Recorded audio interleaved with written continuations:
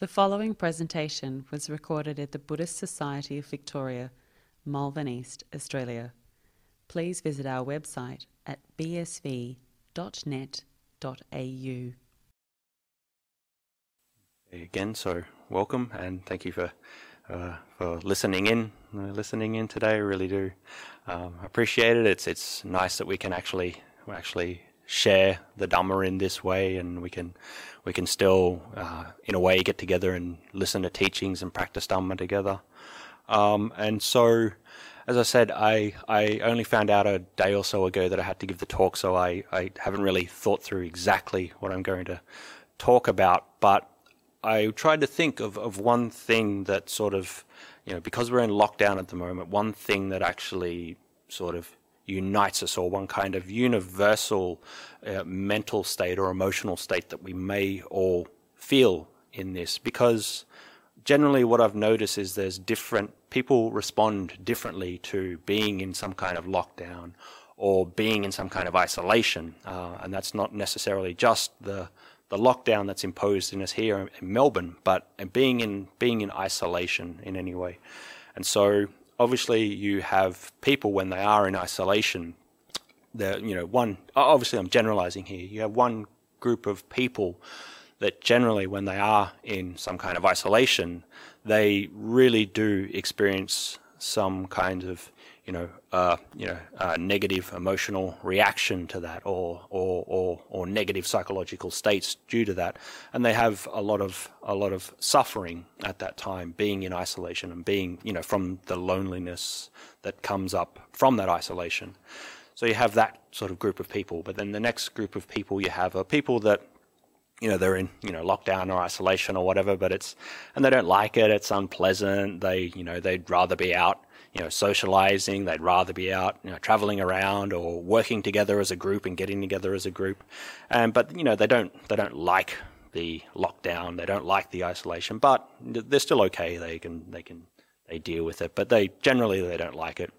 And then you have the third group of people, which I fall into, and that's the people that when you are in some kind of isolated lockdown situation, the actual physical activity of being locked down, actually really enjoy it.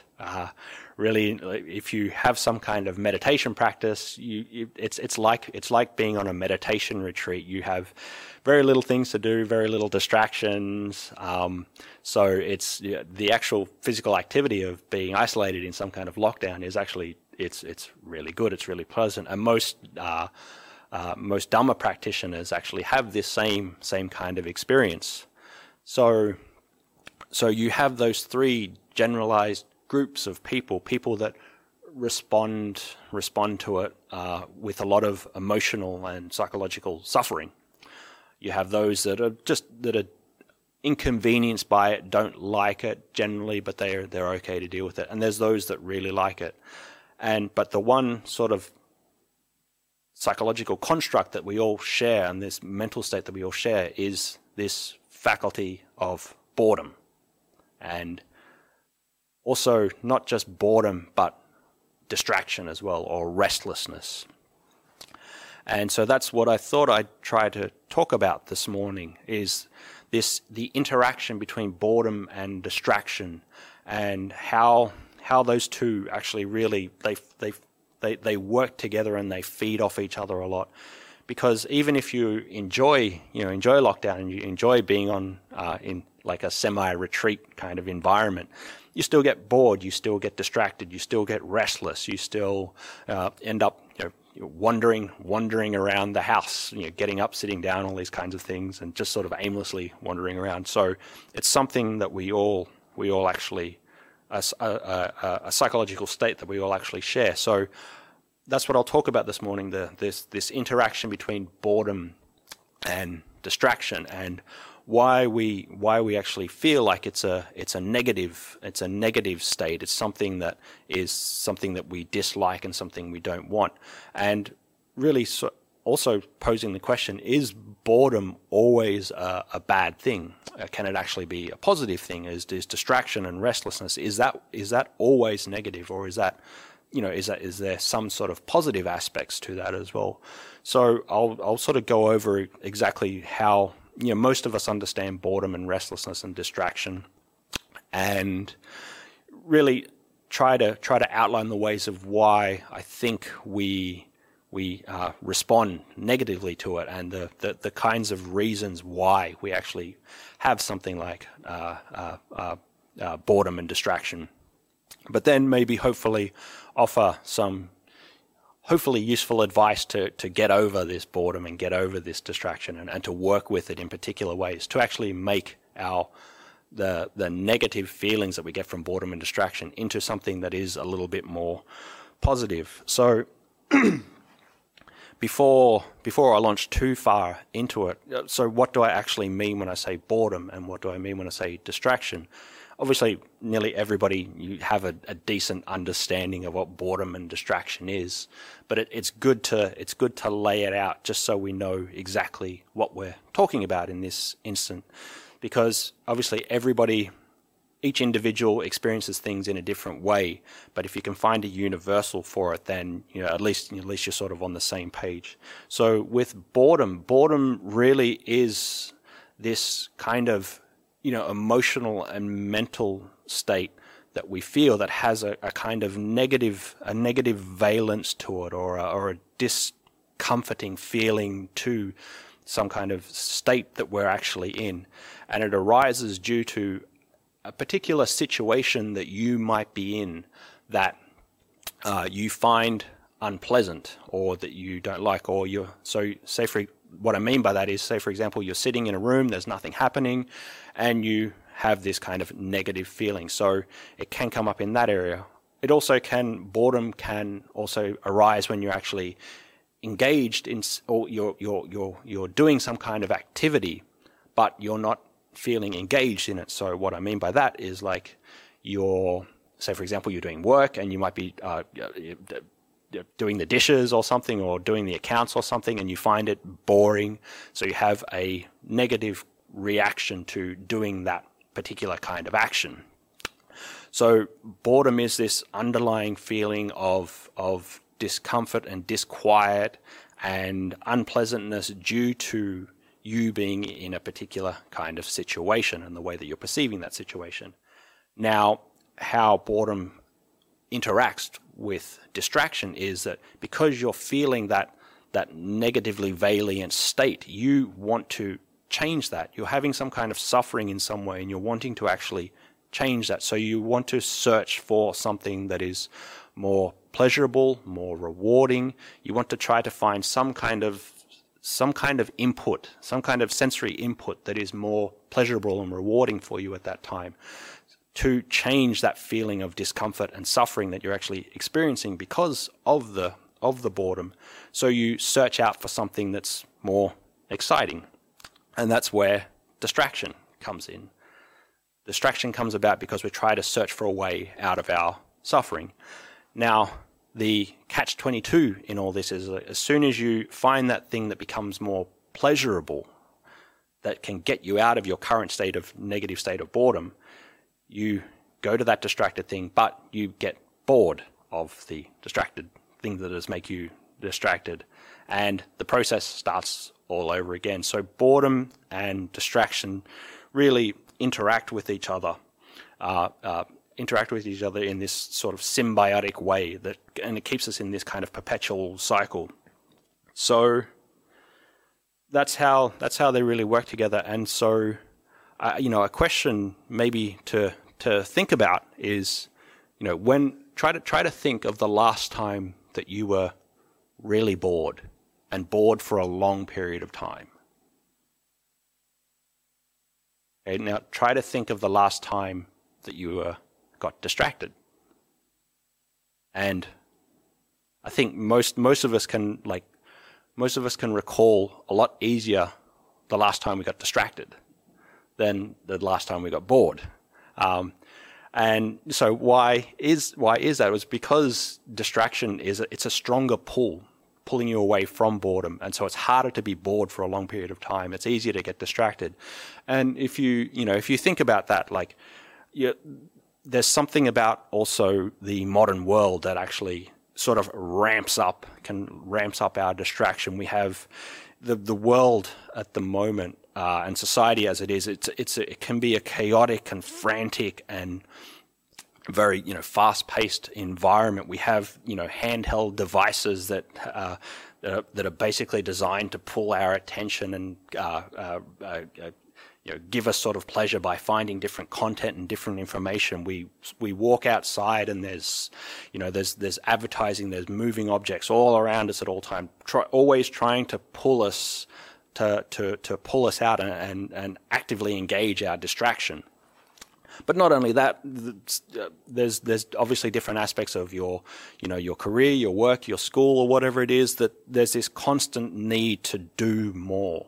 We always have to be doing more. We have so many options now that we have to, have our kids doing all these different kinds of things, and we also need to be doing all these different things to make us a good person. So the pace of the world is quite frantic and hectic. And so we think, oh, well, that's the reason we're distracted, because the world is so hectic and frantic and chaotic. But the reality is that it's not the world and it's not the things outside that are making you distracted. It's actually something that more comes from within. The common complaint you hear now is that you get on public transport or something, and you look on, look at everyone's just sitting there on their phones, or they're waiting at the train station, and everybody's just in their own world on their phones. Isn't this the degradation of society, and isn't society going down? And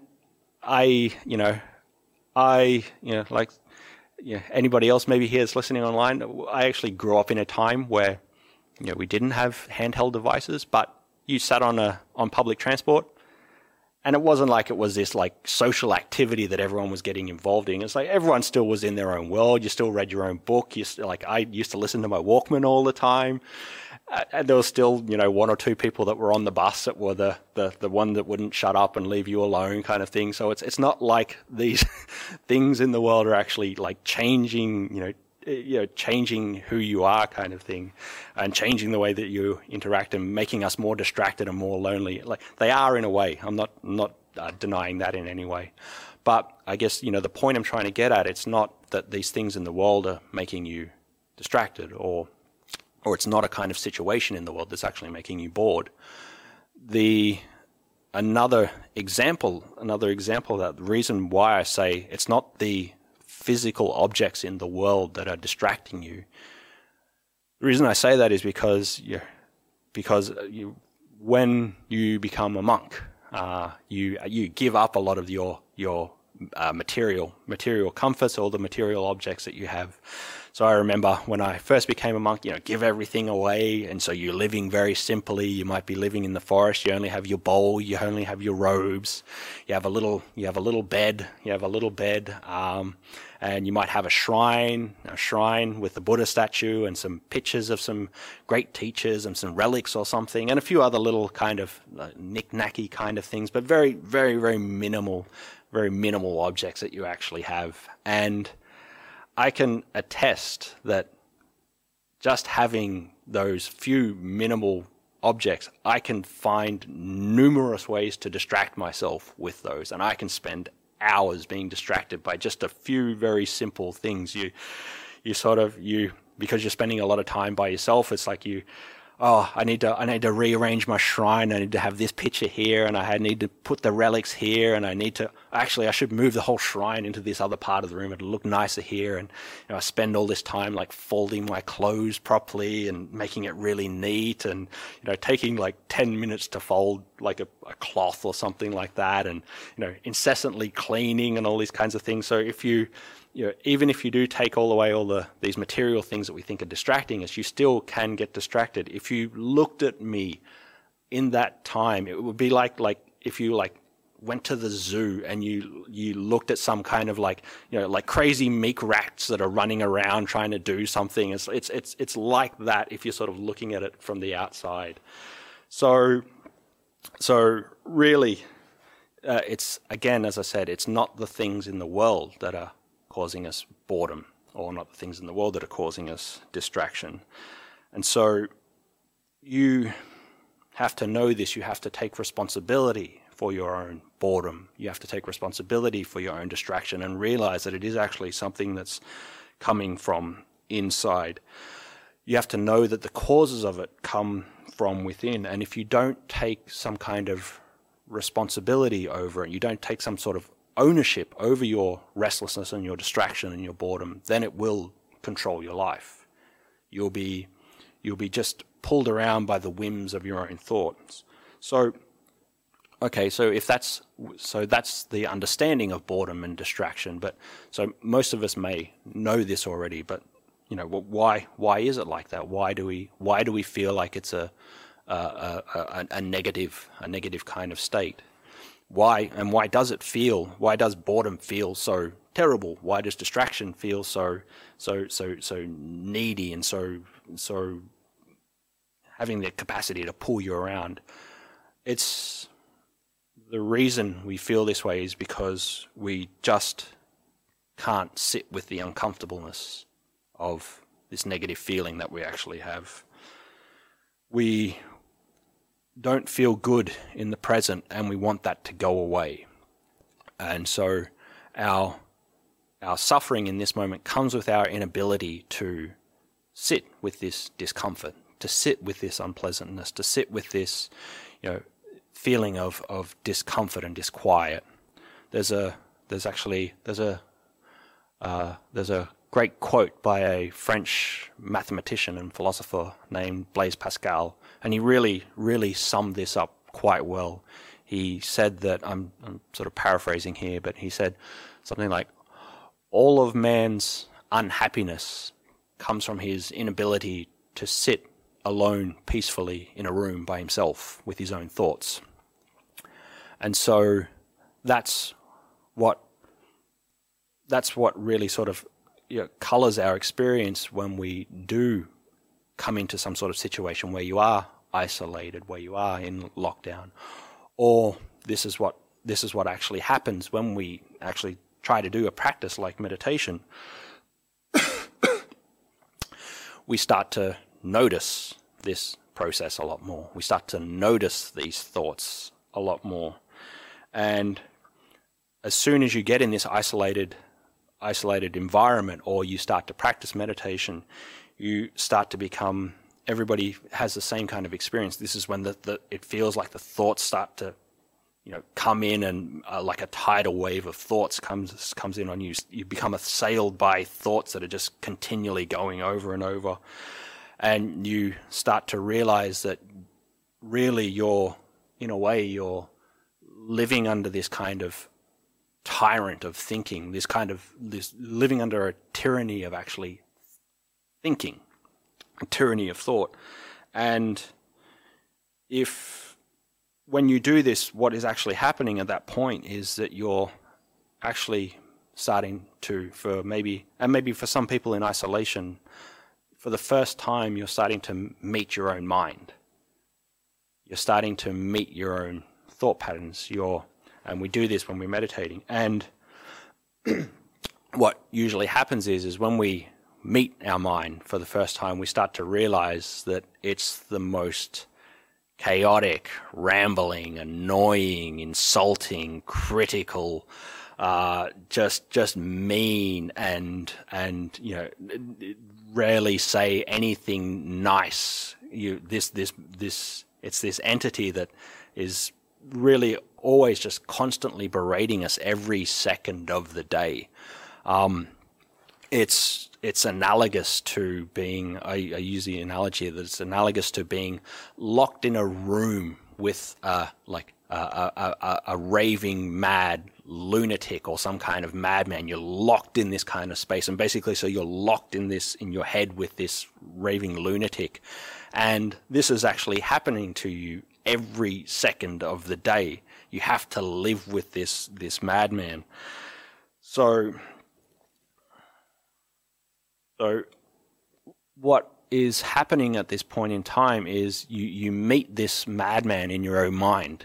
You meet this raving lunatic in your own mind, and you realize that you're controlled by him. Everything in your world gets shaped by it, and everything you listen to this madman at every second, and you're always following his whims. So this is actually where most of our suffering comes from. This is where most of the stress that we experience in our life actually comes from.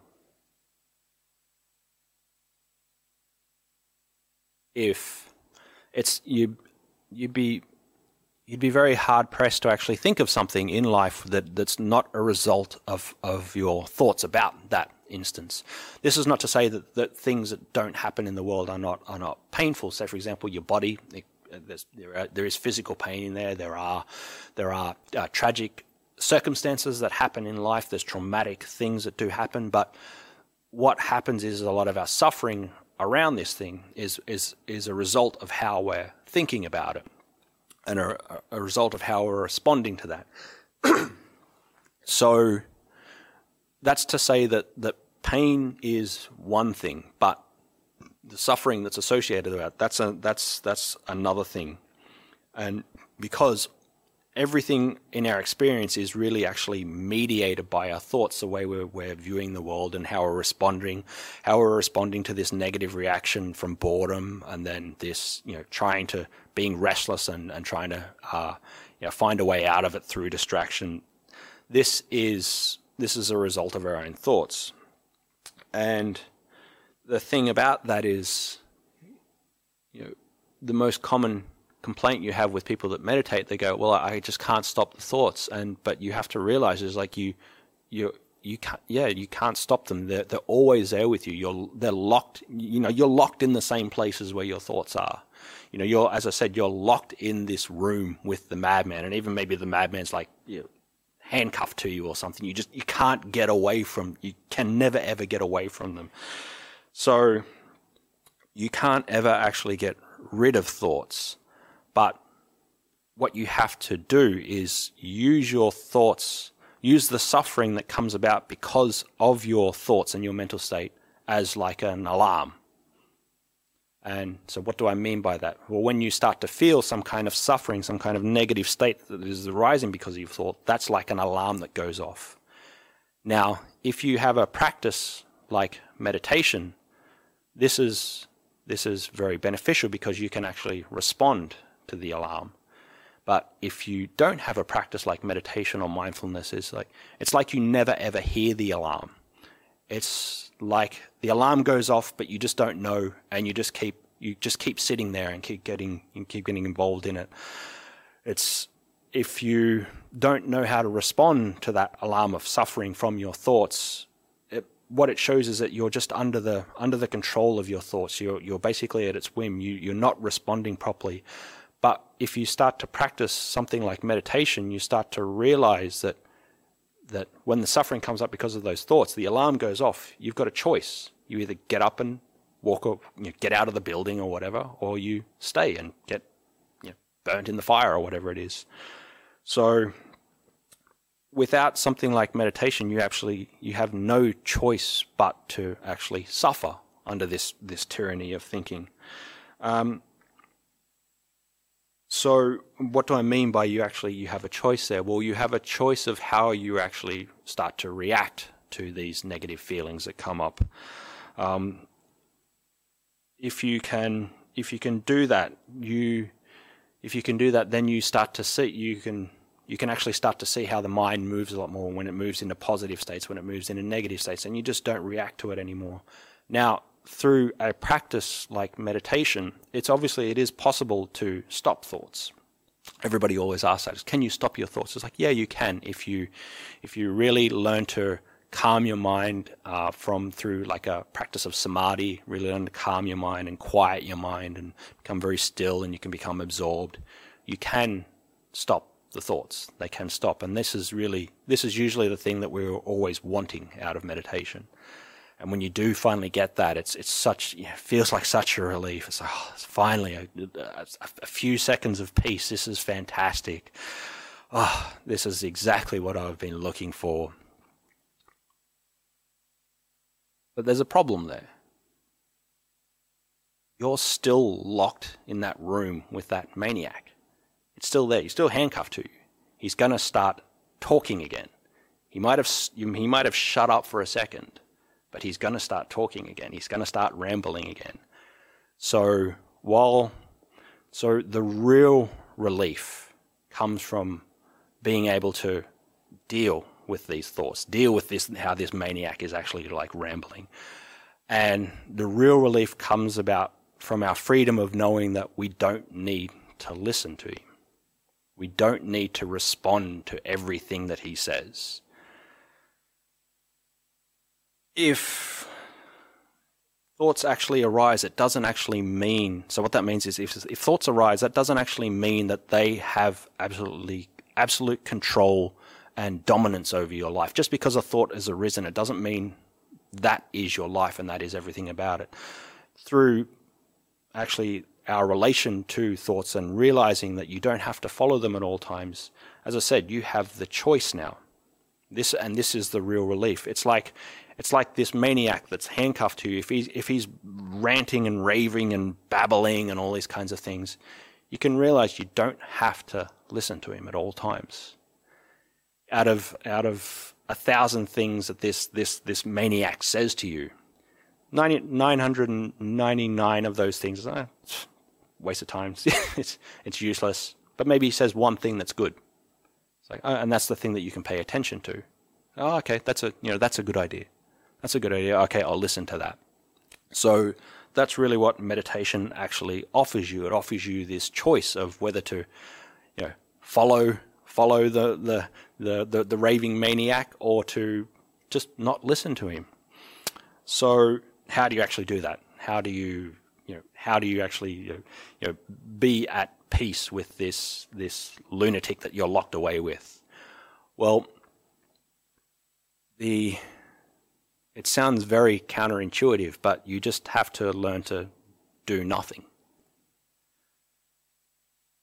This really maybe sounds so counterintuitive to us because we're always taught that it's like we always have to be doing something. We always have to don't just sit there, do something about it. Make it make a difference, make a change. But in this instant, this is where doing nothing is the best thing that's possible. So what do I actually mean by that? When you get distracted, when that negative mind state comes about from boredom, and you get distracted, just do nothing. Don't follow it. Don't listen to it. The whole problem with distraction is that distraction is something where you're trying to do one particular thing, but you get distracted and you end up doing something else, and from there you do something else, and you do something else, and you do something else.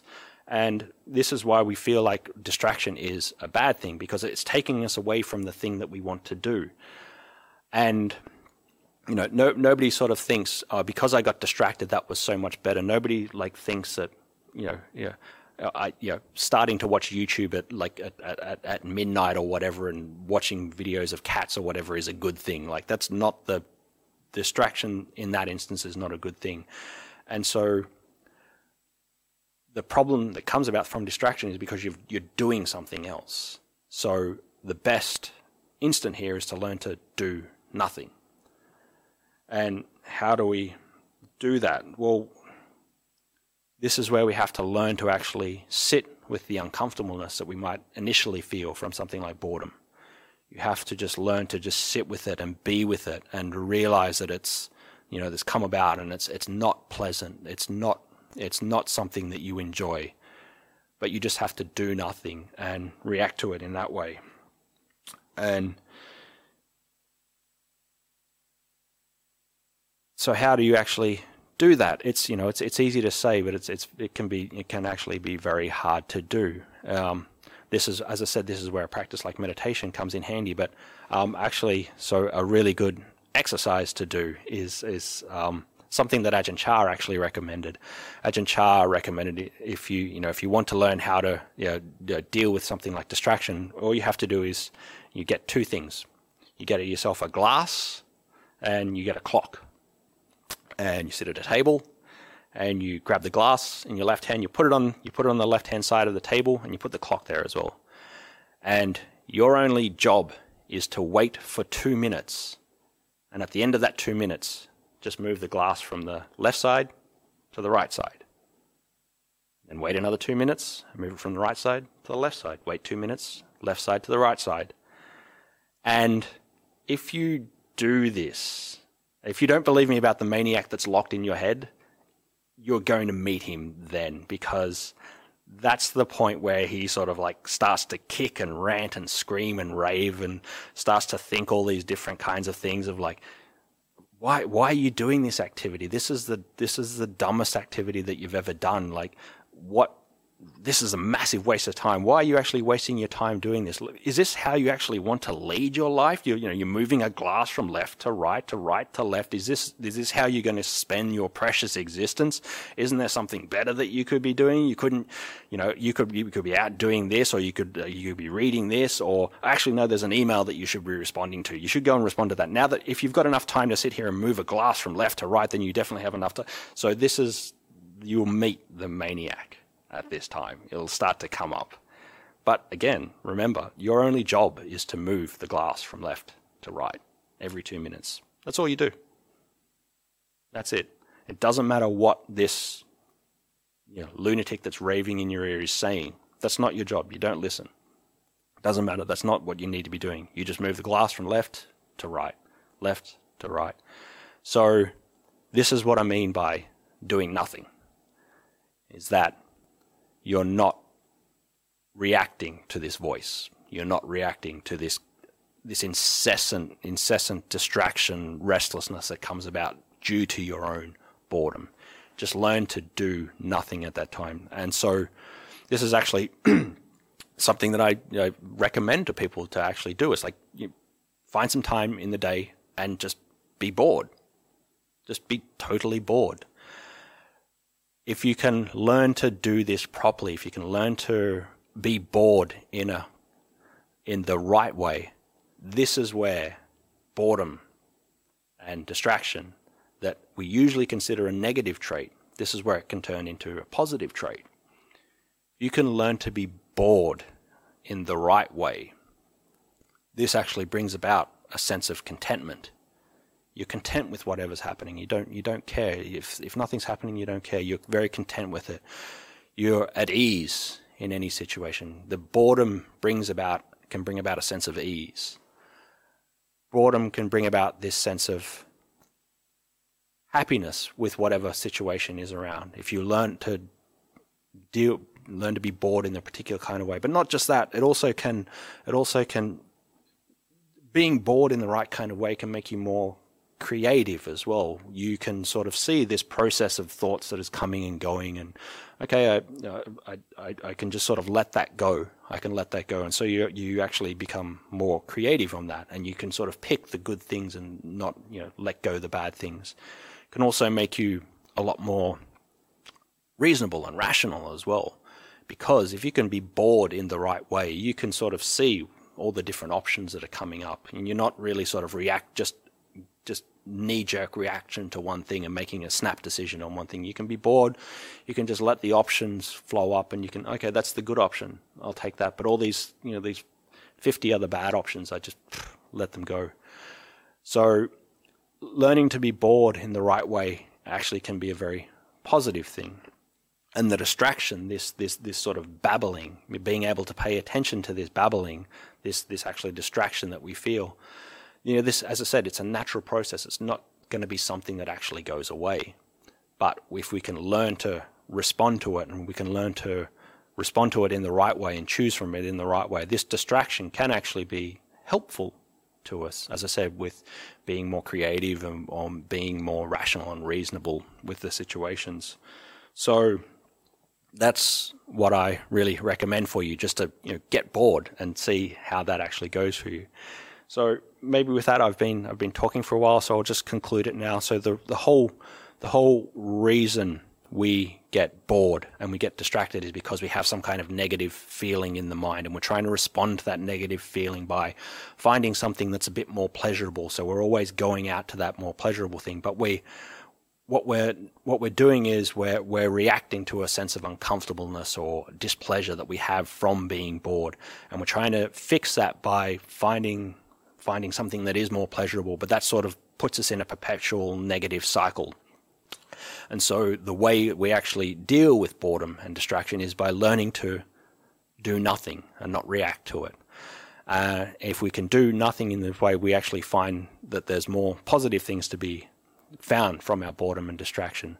So the greatest joy about this is that you learn to deal with this madman that you live with in your mind. You know that you're never going to get rid of him, but you start to realize that you don't have to follow him. And so you can actually feel, you can be okay with living with him. And you're not always trying to fight him. You're not always trying to push him away. You're not always trying to shut him up. But you can just live at peace with the lunatic that's inside your own mind. So maybe that's enough of me ranting and raving on like a lunatic. So hopefully there's some questions that are out there now. Hopefully whatever I've said today, hopefully it's been beneficial in some way. And so if there's any questions now, we can maybe ask some questions. Thank you, Ajahn. We have a couple of questions here. I'll start with the first at the top of the list here is, Ajahn, what is the difference between meditation and total relaxation?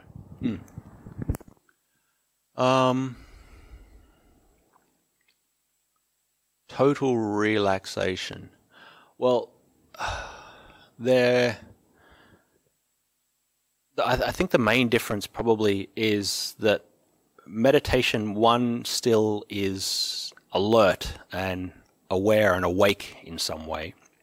Total relaxation is something where you may slip into sleep, or be so relaxed that you actually totally like drift away. Yeah, and you get, although it's a pleasant state, you drift away on that and you become sort of complacent in it.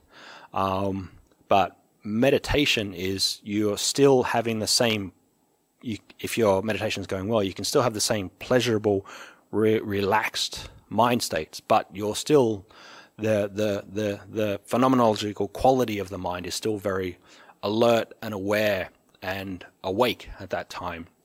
And you can stay more focused on the present without slipping into lethargy or sleep or something like that. But obviously there's overlaps between relaxation and meditation. Is that, if one practices meditation in a proficient way, then it can make you very, very relaxed. And so some of the actual qualities of the mind at that time are similar, but the difference there is that if you're relaxed without having it being a meditative state, then it drifts. You drift in pleasure, and that's well, it's nice. It's not really a beneficial mind state, because you're not actually being aware of the process. So I'd say that's the main difference. Is with meditation, you're having the same kind of mind states, but you're more alert and aware and awake to them. Whereas relaxation, you're just sort of drifting into pleasure. Thank you, Ajahn. Second question here is, Ajahn, what can I do when my anxiety tries to take over my meditation?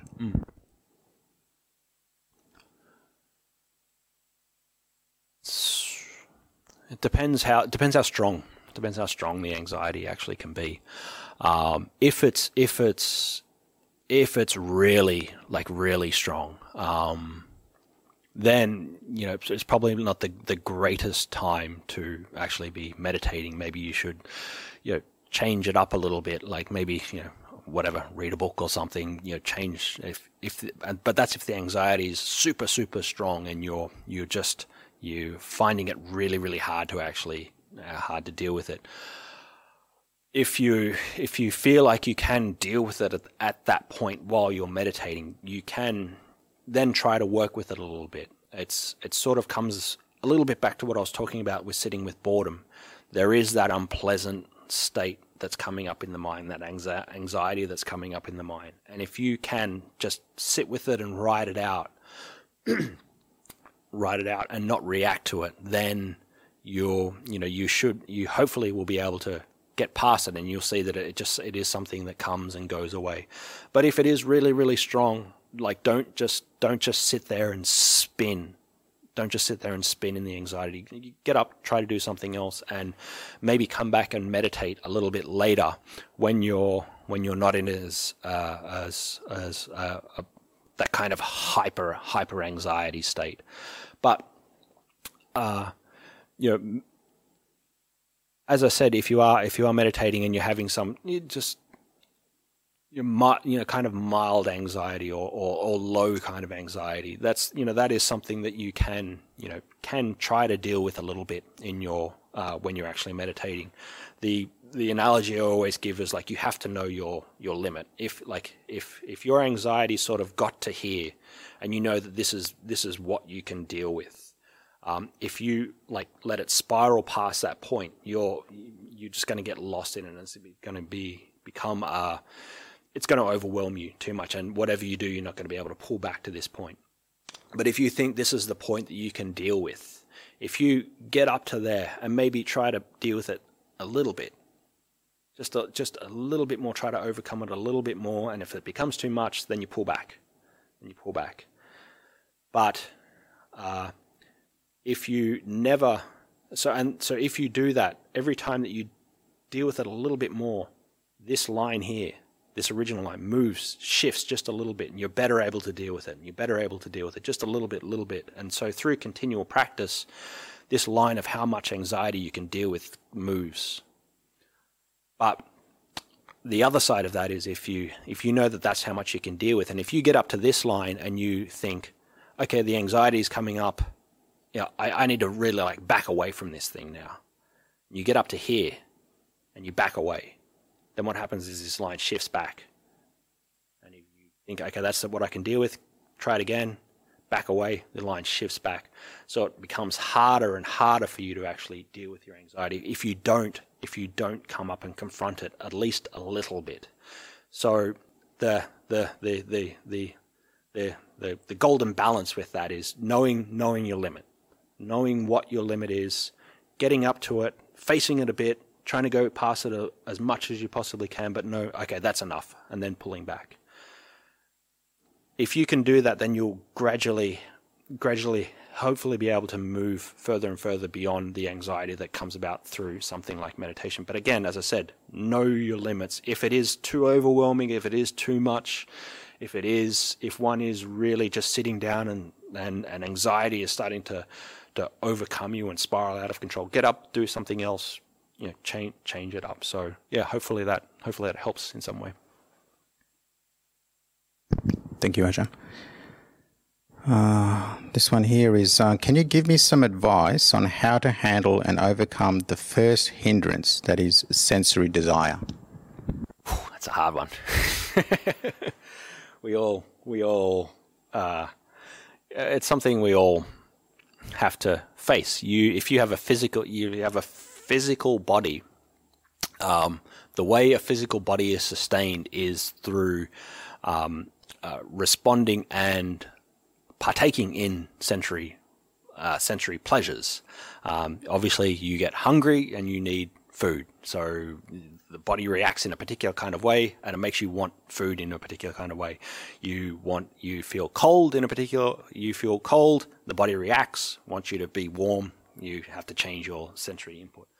So how do you most effectively deal with your sense desires? Well, we have to see what's necessary and what's not necessary. Obviously, necessary is you need sleep, you need food, if you're sick, you need some kind of medication, you need clothing to help you with different elemental changes from the environment. Those are the particular kinds of sensory inputs we need to actually listen to and actually respond to. So if you're hungry, you need to eat. But there's a there's an inflection point there of like, it's not always, you don't always just eat when you're hungry. You eat when you're bored. You go to the amount of, again, in lockdown, you get bored. What's the first thing you do? You get up and you walk to the fridge and you open the fridge and you look in the fridge. What can I eat? There's nothing to eat in here. That's fine. Okay, I'll go to the pantry and I'll look at the maybe there's something to eat in the pantry. So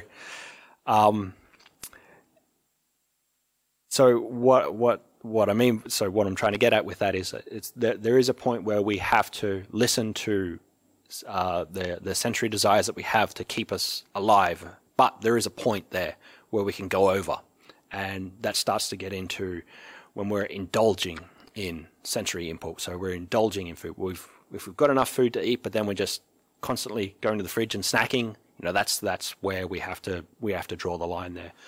So how do you actually deal with the first one? Well, you have to know what is necessary and what is not. The necessary kind of sensory input that you actually need to take in. Once you realize that, and once you see that there's that, you've had your actual needs fulfilled. Everything else on top of that is a desire.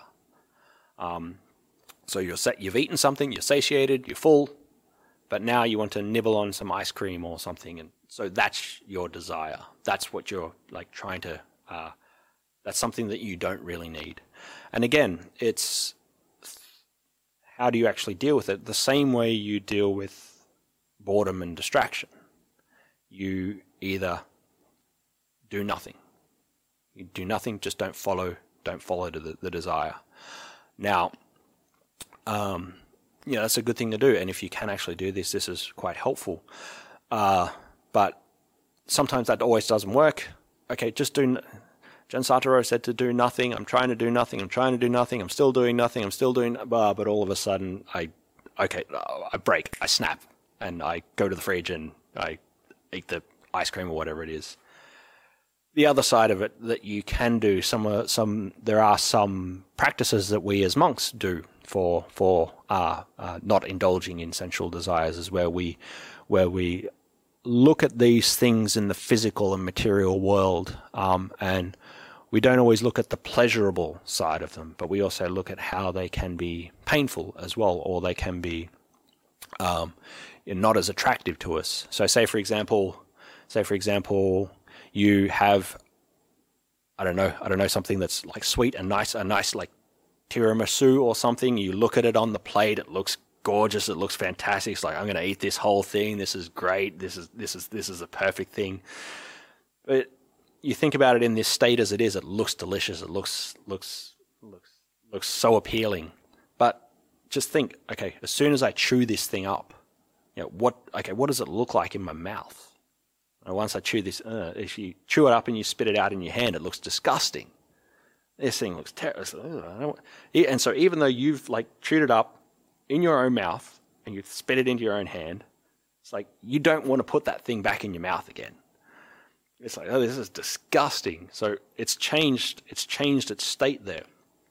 And we can think about that as like, well, this thing that we think is appealing to us, and that it is like it's burning the fires of our desire there, it's going to change state, and there's the other side to it as well, that there's the unpleasant side of it, or is the unattractive side of it.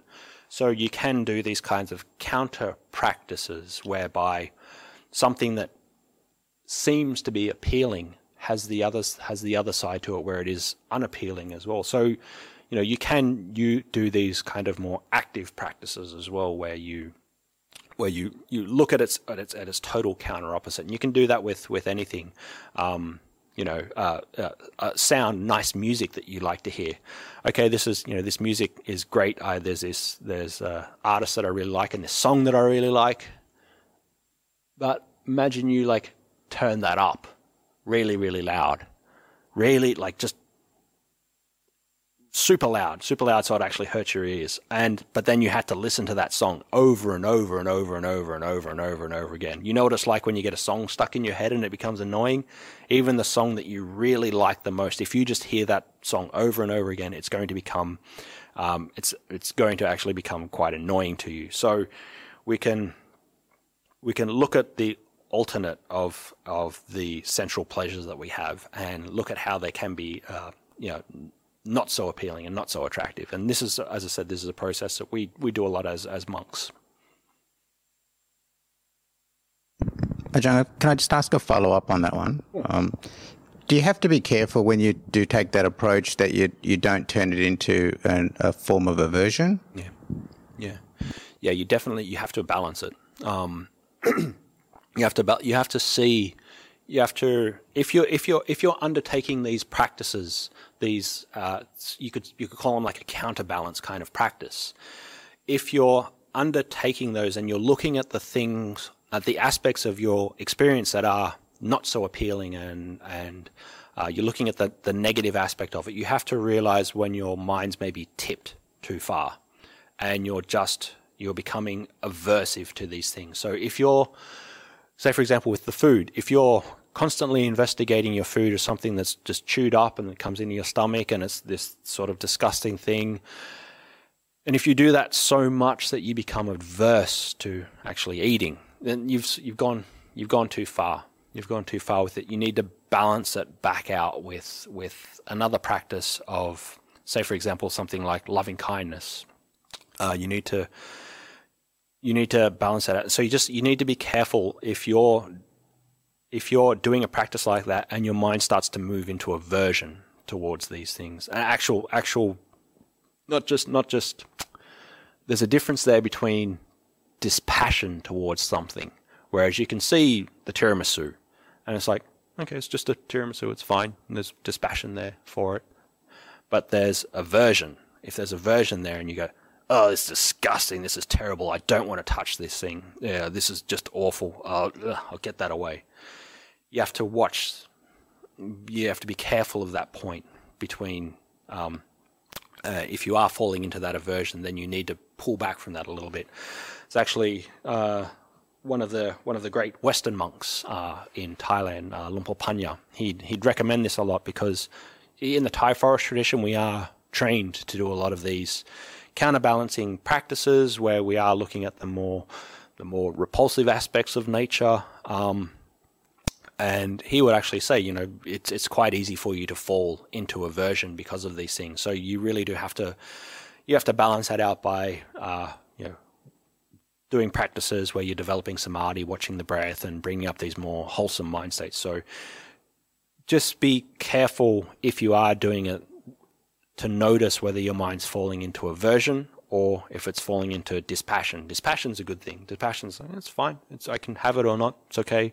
I'm not sort of drawn to it. That's okay. But if it's aversion, that's when you have to start to worry. I've still got a bit of work on the tiramisu. Yeah, I think everybody has work on the tiramisu. Okay, how do I overcome a sense of helplessness and feeling unmotivated?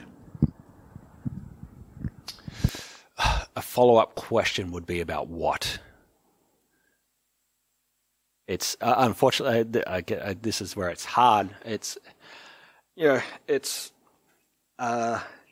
there's some things it's good to feel hopeless and unmotivated for. And what do I mean by that? So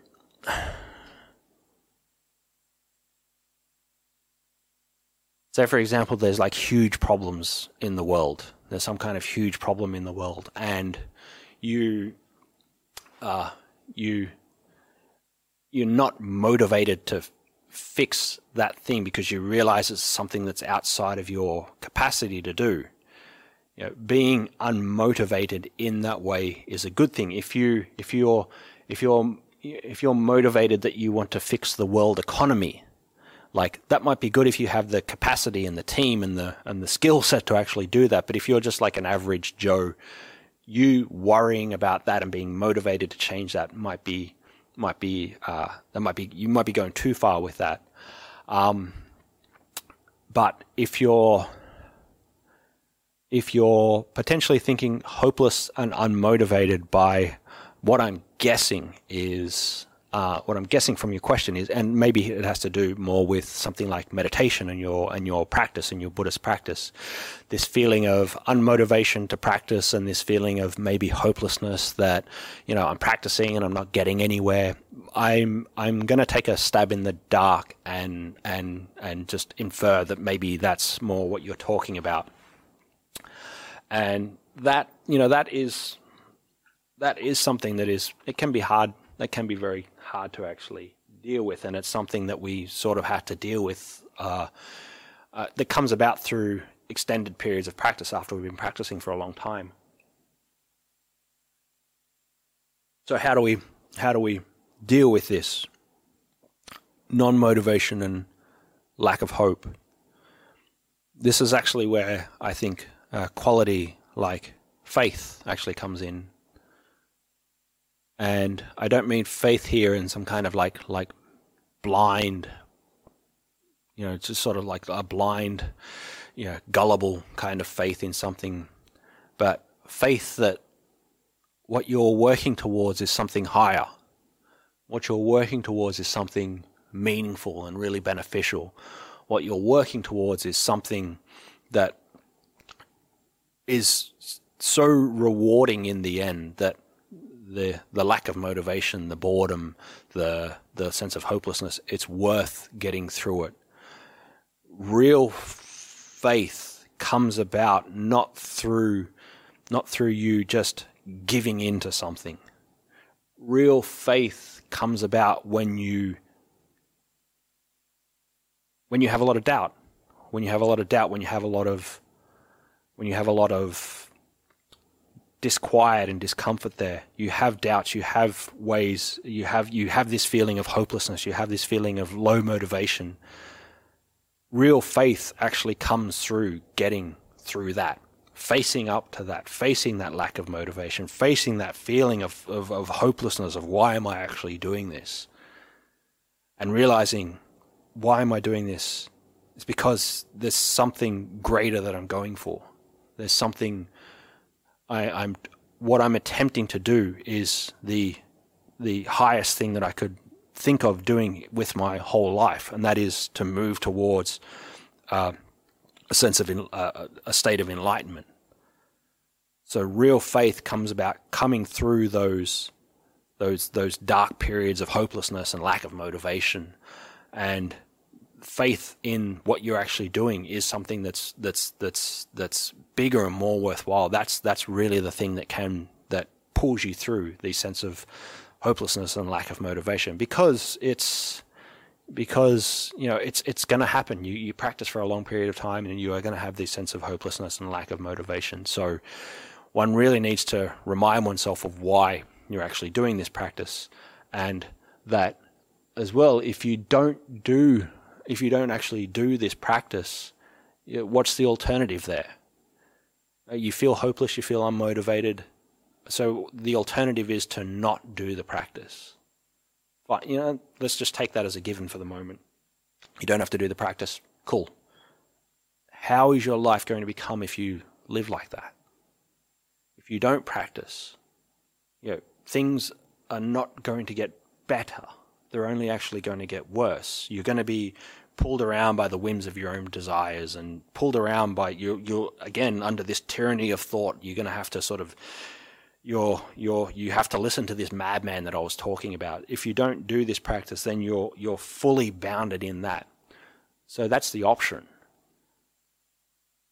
Obviously, a better option is to practice and to continue to work with it and continue to move towards something higher. So really developing this faith in that your practice, that it will eventually lead to something, and looking at how it actually has improved your life already is another good way to do it. So hopefully that answered the question. There wasn't much context to it, but hopefully that was what you were asking. Yeah.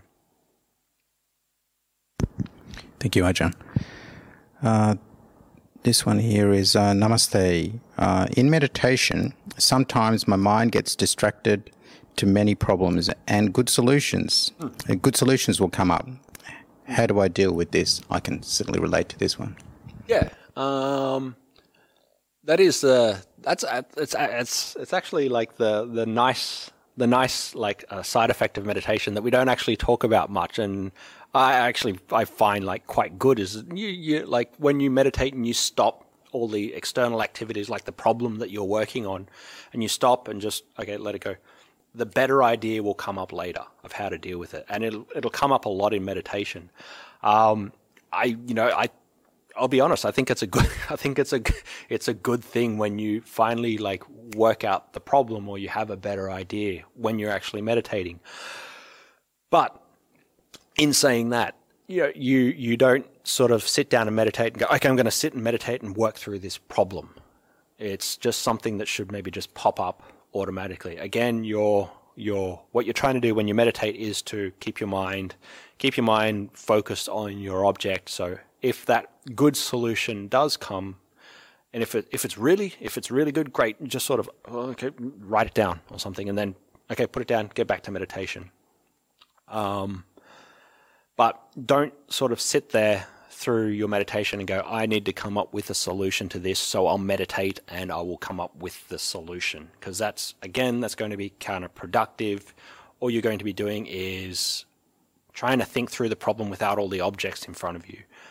So if some great solution to a problem that you're trying to think about comes up through meditation, awesome, great, note it, remember it. But again, put it away.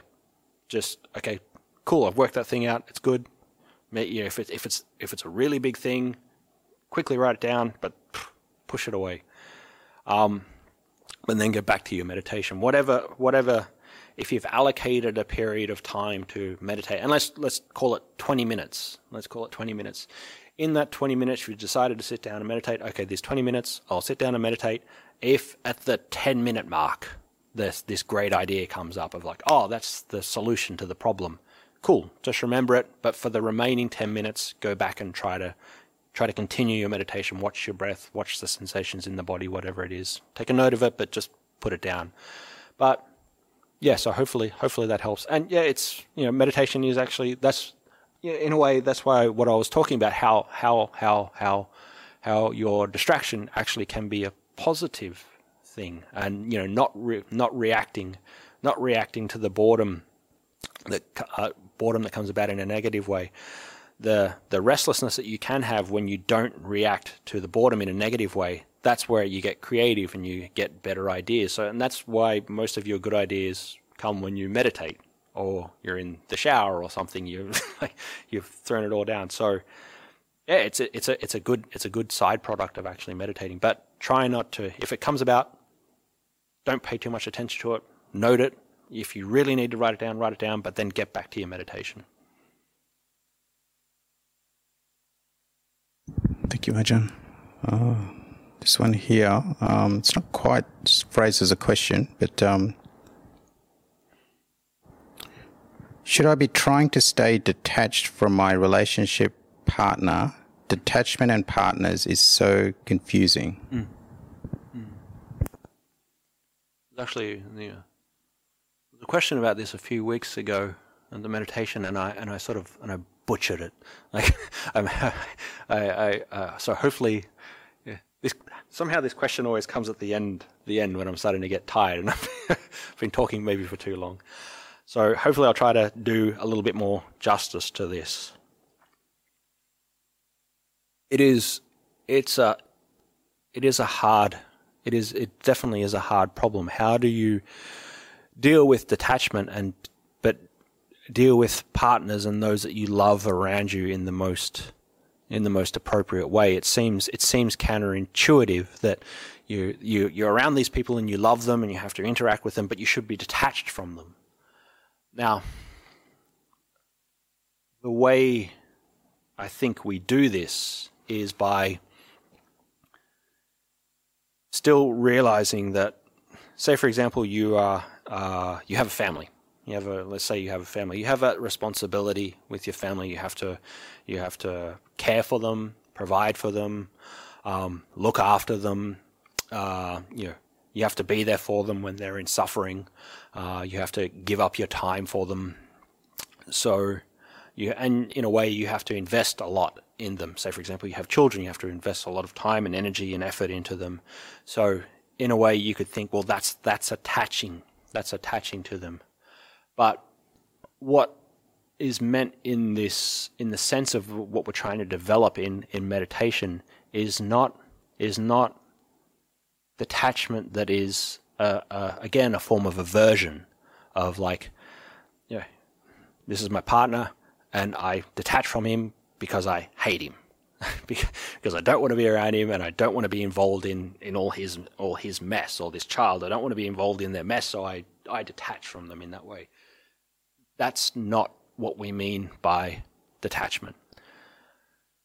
Detachment, what it means is that you can still function, and you can still fulfill your role and your responsibility for this person, and still interact with them in this way, but you realize that this person, these other people that are in your life, their life in a way is out of your control. You can't, say for example, your child, you do what you can with them, you teach them in the right way, you look after them as best you possibly can, but you can't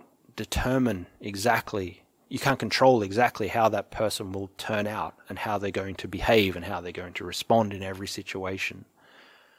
So detachment in this way means that you can detach from the result of the way that you think a person should be, or how a person's life should be. You can still love them, you can still cherish them, you can still realize that this experience that you have with them, these are some of the most meaningful experiences that you have in your life, and meaningful relationships that you have in your life. But again, you have to detach how this person acts and behaves. Detach your reaction to that, because eventually they're going to, this person that you love, and this relationship that you're in, at some point there's going to be hardships in it. There's going to be things that you don't like. You're going to have to at some point become separated from them. You're going to have to depart from them, whether that's physically, they move somewhere else, or they move away, or that they become sick, or that they eventually have to pass away. At some point you're going to have to become separated from them. So if you realize that, you can be equanimous when this change in the person happens, when this action that they will eventually leave and be separated from them, you can detach from it wanting to be a different kind of way. So detachment in this sense means you're detaching from wanting them to be a particular kind of way. They are the way they are, and you respond to them, and you have to interact with them. But they are just that way. So you detach from that. You don't detach from the person and push them away and go, I don't want anything more to do with you. Just get out of my life. That's not the kind of disattachment that you're trying to develop. You're trying to develop the quality that this person will behave and react and respond in ways, and this person will, eventually I will be separated from them. But I just don't react to that. I don't react negatively to that.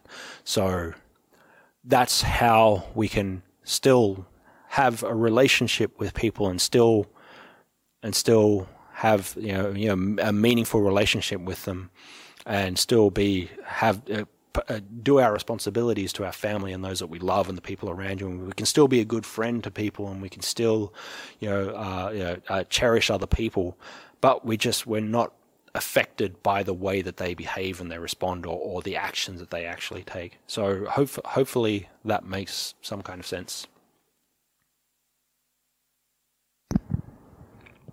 Thank you, Ajahn. The next question here is, can chanting can chanting light music help in anxiety for short periods in meditation? Yeah. It's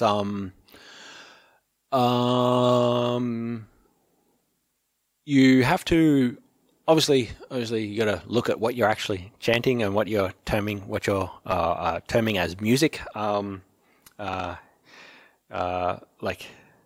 But it can help in a way that you're changing the focus of your mind onto something that's hopefully more wholesome. So, say I'll use the example that we use in Theravada Buddhism is we do the chanting like we did before we started the session here, the recollection of the Buddha, the Dhamma, the Sangha, and the chant of loving kindness. If you can focus your attention on that hopefully what that does is, changes the focus away from the anxiety that you may be feeling to something you're using your mind actively in a more beneficial and wholesome way. And so actually chanting can be a form of meditation. Chanting can be a form of mindfulness. Chanting can be a way to make the mind a lot more wholesome. So if you feel like you're having some sort of anxiety and you try something like chanting some Buddhist chants or chanting some kind of like music in some way, whatever you find helpful, and you find that works, then yeah, definitely it's definitely a good thing if you find that it actually helps with your anxiety. Thanks, Ajahn. This one's a follow-up to someone who just rephrased the question. I think he might be paraphrasing you from part of your talk. Was the only way to live with negative mental states is to live with it.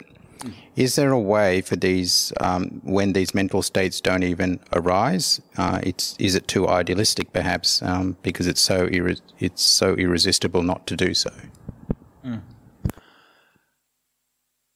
It can, but it takes a lot of training. And that's really what you're trying to do, is by this act of not paying attention to them and not involving them, not giving them your attention, they'll gradually start to decrease and pass away. It's a great example of this is like when a cat comes up to you and it wants some kind of food. If you continue to feed the cat's going to keep coming back. It's going to keep coming back, and it's going to keep wanting food, and it's going to keep meowing and annoying you and all these kinds of things. But if you stop feeding the cat, you stop giving it the attention that it wants, eventually this cat's going to go away. It's not going to, because it doesn't get what it wants out of you. So this facet of, faculty of not paying attention to these thoughts can eventually lead to these negative thoughts maybe not arising. But it takes a long period of time. It's not like a cat that within 2 days it's not going to come around and bother you anymore. Your mind is something, as I said, you live with it 24/7. You live with it every second. So actually, it does take time, but eventually it can happen. But that, again, the main thing is that your relationship to these negative thoughts, that's the thing that changes. Not that they'll never, ever, ever happen again. That's a very high level of the practice, and it's something to aim towards. And really, if you think of what becoming fully enlightened would be, that's likely what it would be like. But to get to that point, it takes a long time. So in the meantime, one has to change one's relationship with the negative thoughts. And again, by not paying attention to them, just like the cat comes meow, meow, meow. If you keep feeding it and keep giving it food, it's going to come and keep getting on you and getting hair or whatever all over you. But if you just don't feed it, eventually it's going to become less and less interested in you. And then every now and again, like the cat might come back, but again, you just, here comes the cat again. I'm not going to feed it. I'm not going to pay attention to it, and it'll go away. But cats are crafty and sneaky, and they always keep coming back. So. Thank you, Ajahn. We're right on 10:30 now. There's one last question. Would you be prepared to take that? My voice is getting hoarse as well, so okay. Maybe this is the last question is good. Yep. What did the Buddha mean by able and upright in the Metta Sutta? Thank you. Able and upright, at least the way I understand this, is that one really walks their talk. From the Metta Sutta, what you're trying to develop is this faculty and personality of being imbued with loving kindness towards another. And so being able and upright in this manner actually means that you're walking your talk, and that you are having kindness towards all beings. You are having loving kindness towards others. You are having loving kindness towards any living beings there may be. It's not that you are just thinking as, I'm a nice person, I'm good, I'm kind, I'm all these kinds of things, but then the way that you act in the world is not indicative of what you think about yourself. So being able and upright means that you really do live this teaching of being a person that is imbued with metta and imbued with kindness. My Pali's not so strong, but at least for me, that's the way I interpret able and upright in this instance. Okay, thank you, Ajahn. Thanks. And tomorrow evening there is a Yes. meditation that you're giving from here, but it will be under the same conditions. For sure. Okay, thank you. Okay, thanks for everyone for coming, and hopefully it was beneficial to you all in some way. And again, just